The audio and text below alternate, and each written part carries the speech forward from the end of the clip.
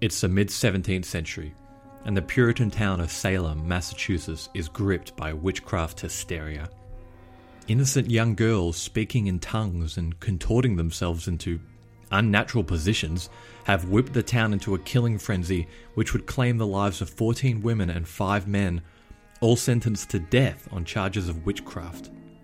What came to be known as the Salem witch trials are now classified as a case of mass hysteria. But how did this start? Whoever could create such a frenzy within the community must have been someone in high standing and a talented speaker, right? What about a female black slave who barely spoke English? This is Anthology of Heroes, and today's story belongs to Tituba, the Black Witch of Salem.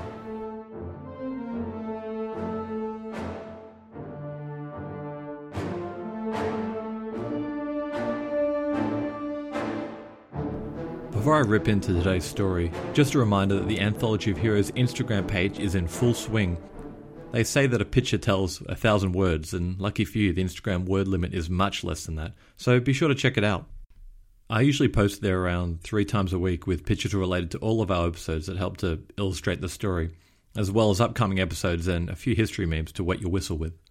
So find us over at Anthology of Heroes, or one word, and say good day. Alright, back to the show. In 1692, the east coast of America was home to French, Dutch, Italian, and of course English colonies. Far from their capitals in mainland Europe, many of these colonies were left to their own devices and developed their own local systems of government and rules. Salem, which sits in the state of Massachusetts, was a Puritan town. Far away from the grasp of the Church of England, Puritans followed a stricter and more private form of worship. They dressed, ate, lived, and worshipped simply. Both men and women wore plain clothes in either white and black or white and blue. The women wore a tightly wound cloth coif over their hair, and the men a wide-brimmed felt hat, similar to how some Amish communities of today dress. The Puritans believed that Jesus' crucifixion did not relieve all mankind from sin, only a select few. And you guessed it, the Puritans were those select few. Despite believing they were God's chosen people, the Puritans also recognized that they were, as humans, inherently sinful, particularly women, as they were descended from Eve, the very first sinner. It was the job of the Puritans to cleanse themselves of their sinful nature, but unlike mainstream churches, they rejected the role of the priest in this, and instead took lessons from the Bible that they had interpreted themselves. The villagers of Salem constantly bickered with themselves and their neighbours due to the scarcity between homesteads. There was no real sense of unity between the residents of this village. I'll be posting a map of the town on our Instagram page to give you a sense of the space between different homesteads. Disagreements over grazing rights and property lines were constant, and the village needed someone to mediate these disagreements. The villagers nominated a minister to help them with these cases, and then another, and then another. It seems, while realizing they needed assistance, they didn't really like the idea of paying someone, so no one really hung around for too long. After 3 underpaid ministers left an annoyance, there was not exactly a line of new job applicants. However, this didn't stop Samuel Parris. Parris was a Harvard-educated businessman who had recently arrived in Massachusetts from Barbados after a hurricane had severely damaged his sugarcane business. With him, he brought his beautiful wife Elizabeth, and rather curiously, a slave woman known as Tituba or Tituba. No one in Salem knew it yet, but this curious yet unassuming slave woman would put Salem on the map, the spark that would light up the whole Puritan tinderbox. This is all we know about Tituba's origins, and we have no real way to validate it. It's just as likely that Samuel Parris could have purchased her at another island on the way to Salem. The court documents for the Salem witch trials introduce her as Tituba, an Indian woman servant to Mr. Samuel Parris, but Indian was really just a catch-all term for anyone with a darker complexion. Wherever she came from, Tituba would have immediately drawn a crowd in Salem. Outsiders were an oddity, and if her skin colour did not elicit gawping stares, then her accent or customs would have. The clothing she wore would have likely been simple, to blend in as best she could with her Puritan neighbours. Later exaggerations have her dressed something like an exotic foreign shaman, complete with coloured feathers, talismans and gold bangles, but this was always certainly not correct. Nevertheless, that's the picture we've used for our cover art, as it's the most iconic one. We've got a picture of Samuel Paris on our Instagram. I must say he bears a striking resemblance to one of the guys from the rock band Queen, so I would definitely go check that out. The picture, not Queen. Samuel Paris did not prove to be much of a minister. He made little progress in resolving the growing list of boundary disputes, and he was a bit too flashy for Puritan tastes. By the time he'd purchased gold candlesticks for the town hall, most of the villagers had already turned against him. Most concerningly, his sermons went down a much darker route than the previous ministers.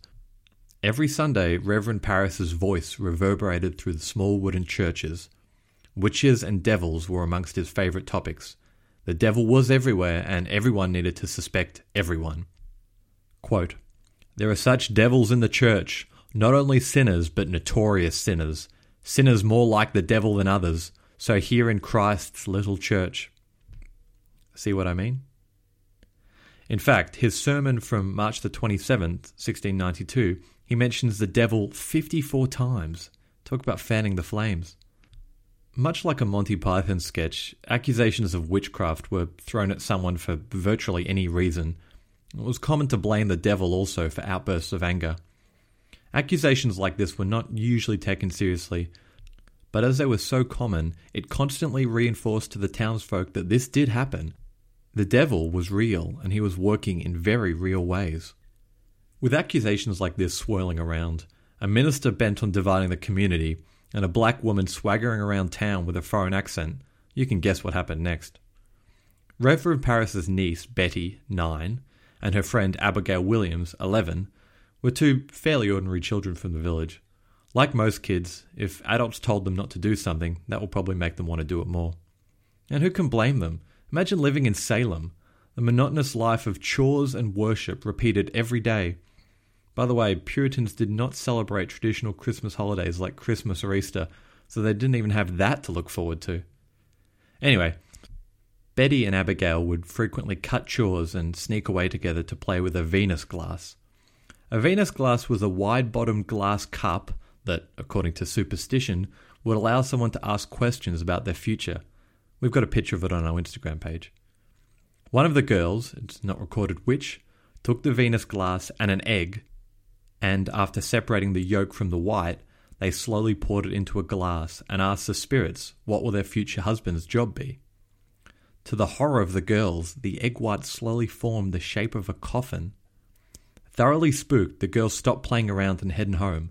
Though they didn't tell their parents, they did mention this story to friends of theirs. A few days later, Elizabeth began acting strange.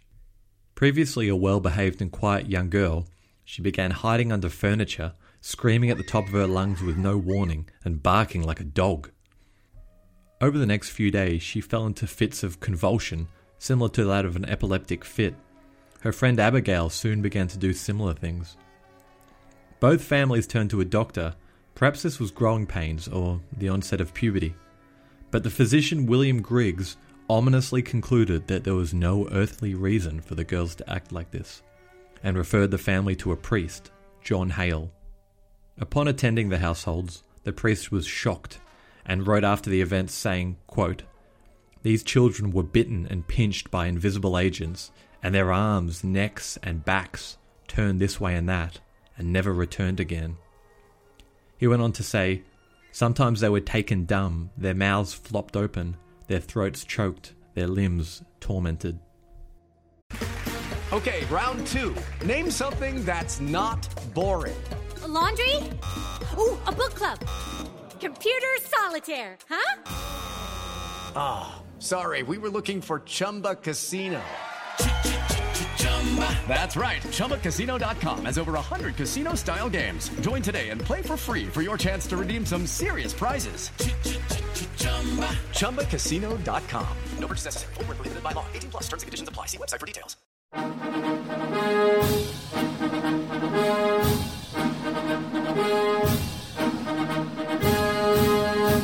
We often hear about the individuals who took the oath of office to become the chief executive.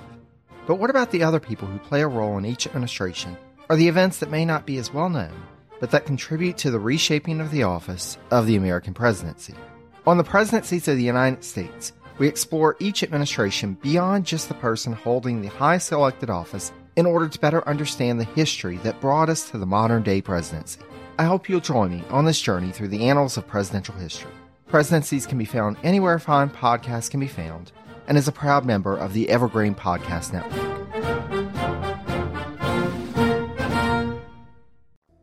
Modern speculations of the reasons for the children acting out this way usually revolve around stress, asthma, epilepsy, boredom, or a combination of these.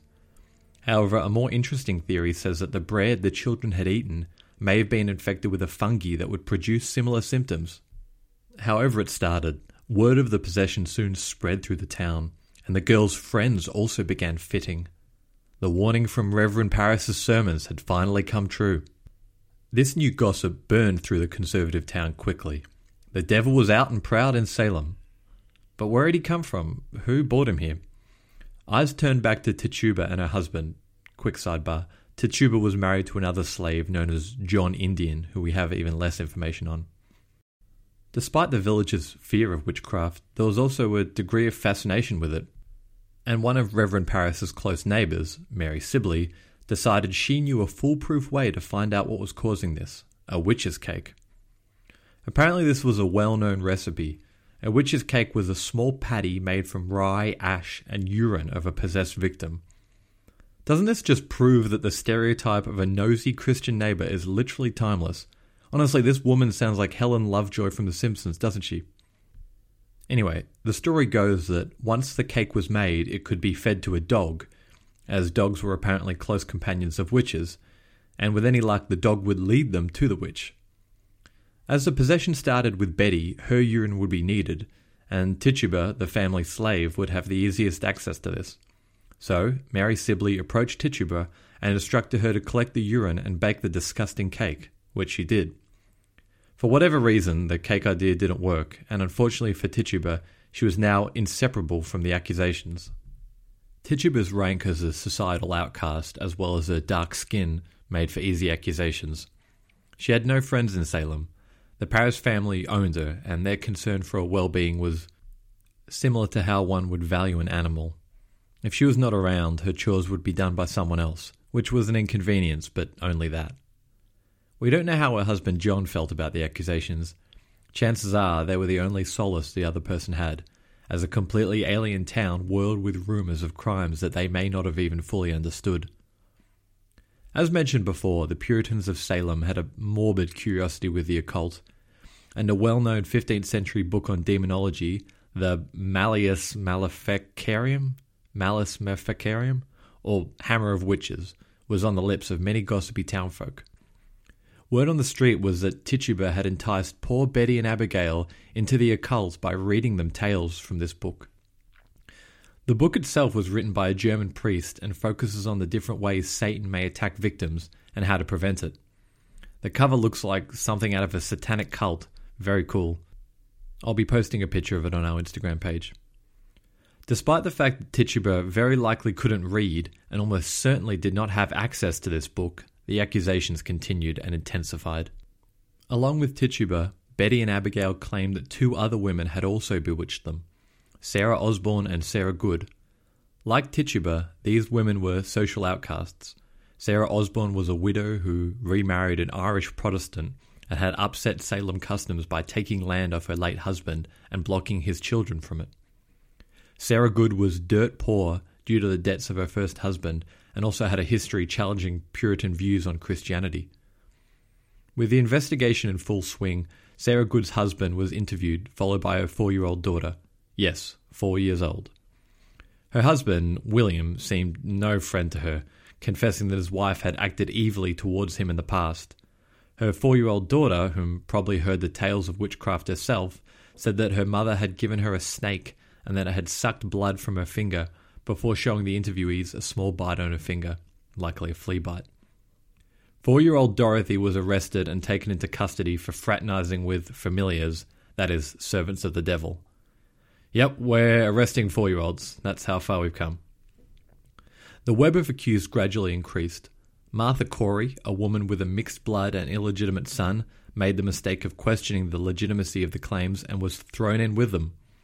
Sarah Wilds was known as a bit of a flirt, which in Puritan times probably means she had the audacity to smile when a man talked with her. Well, she had previous run-ins with the law as well, after being charged with wearing a silk scarf. Yes, that's an actual crime. So she was accused of witchcraft by her ex-in-laws who held a grudge against her for remarrying after the death of their son. Another villager, George Burrows, used to perform something of a party trick by lifting a musket with only one of his fingers. The accusers against him reckoned that such a feat of strength was not possible without the aid of Satan, and he was accused. Wilmot Reed was merely an irritable woman, and despite apathetic claims from her neighbours that she was, quote, more bitch than witch, she found herself accused. Ah, Puritan love. The list literally goes on and on, each accusation as baseless as the last. All in all, over 200 people were accused, and the insular village of Salem was the talk of the town across the American colonies.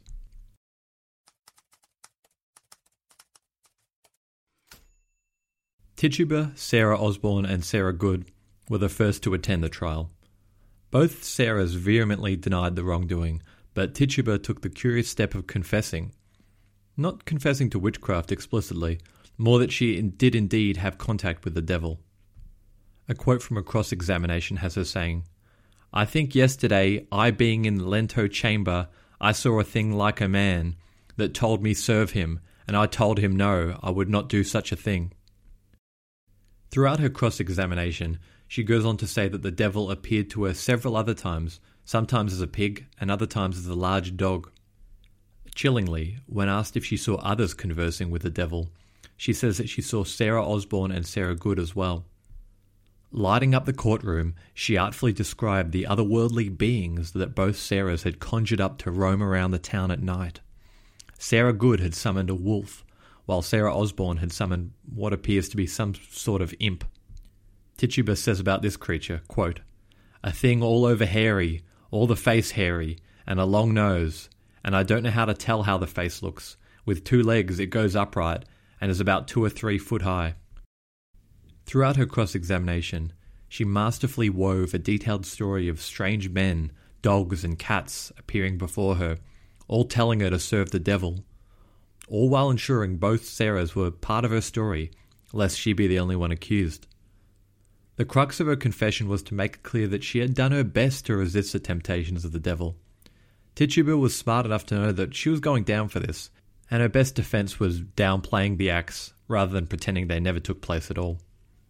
She admitted to pinching and biting the girls, but insisted that the devil pushed her to actually kill them, which, thanks to God's grace, she was able to resist doing. When asked to elaborate on what form the devil took, she said he was a tall man with white hair and a black hooded gown. This is quite interesting, as the description bears a striking resemblance to her master, Reverend Samuel Parris.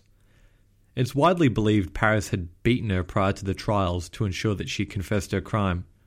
Was this a way of implicating her former master? Satisfied that they had apprehended one of the witches, Tituba is thrown in jail. And while it may not have seemed like it at the time, jail was probably the better place to be, as the trial was about to kick into the next gear. The court proceedings had already gained steam and public interest when Tituba was arrested, and continued to snowball as it went on. It started off normal enough.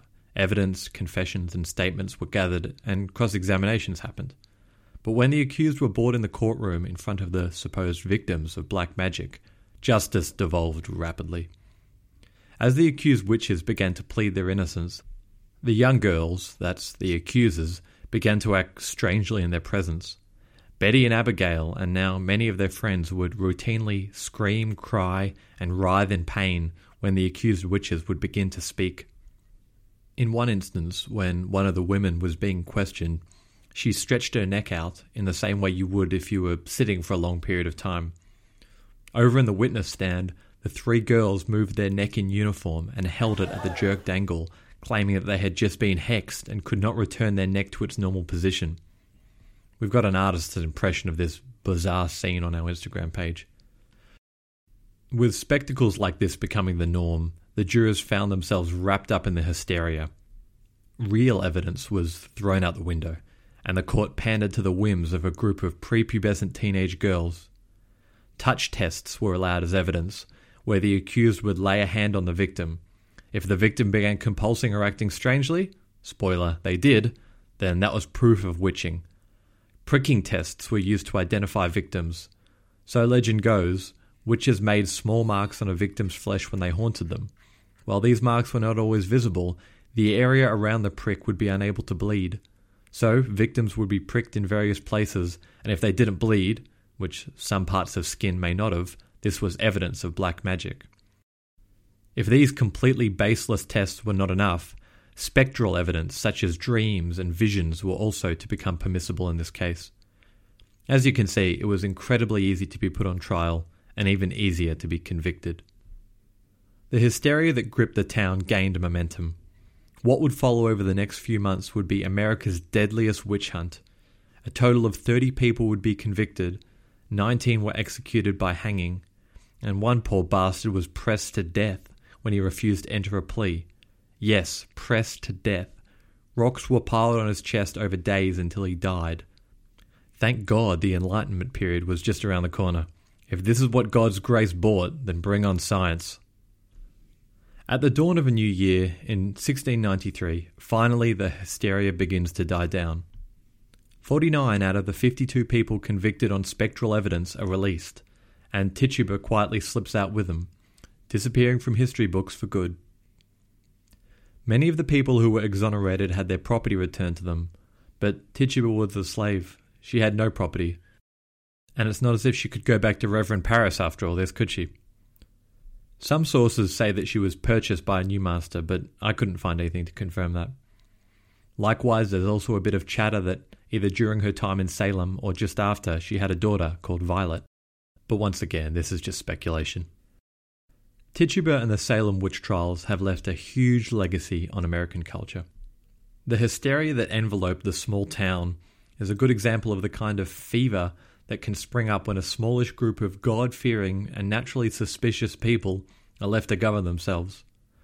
While there are other episodes in history of what we now call mass hysteria, such as the dancing plague of 1518, it's the Salem witch trials that we all tend to think of when the name is brought up. Even the term witch hunt, which nowadays just means a campaign directed at someone or something, could be traced back to these very events. US historian George Lincoln Burr referred to the trials as the rock on which theocracy shattered. And he's right. This case is a prime example of why the separation of church and state are so important. Although so little is known about her life, there has always been a good amount of interest in the role Tituba played during and after the trials. In 1964, Tituba of Salem Village was written as a children's book by Anne Petrie, as a way of educating readers about the sorry state of women and black people's rights.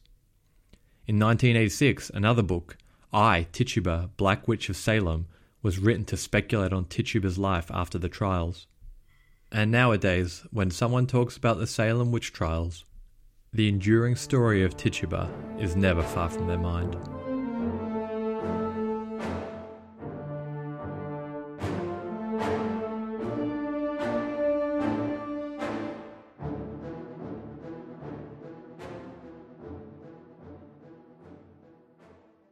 A huge thank you to the show's Patreon supporters, Claudia, Tom, Malcolm and Roll.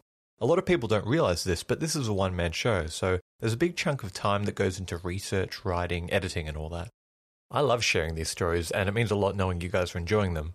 Your contributions help me keep the lights on, sound libraries, web hosting, books and all that. If you're not a patron already, we've got some really cool rewards, like having the option to read out some of the quotes we use in our episodes. If you want to go have a look, tap the link in our bio. It's lunchtime at Tim Hortons, and we're serving up a special deal just for you. Our new $5.99 lunch deal includes your choice of any lunch sandwich and a side of crunchy kettle chips. Because what's lunch without a little crunch? And the sandwich choice is all yours, like a ham and Swiss, Chipotle chicken wrap, BLT, and more, made to order just the way you like it. Tim Hortons' new lunch deal. Simple, delicious, and just $5.99. Now that's a good deal. Only at your neighborhood Tim's. U.S. only. Price and participation vary. Terms apply.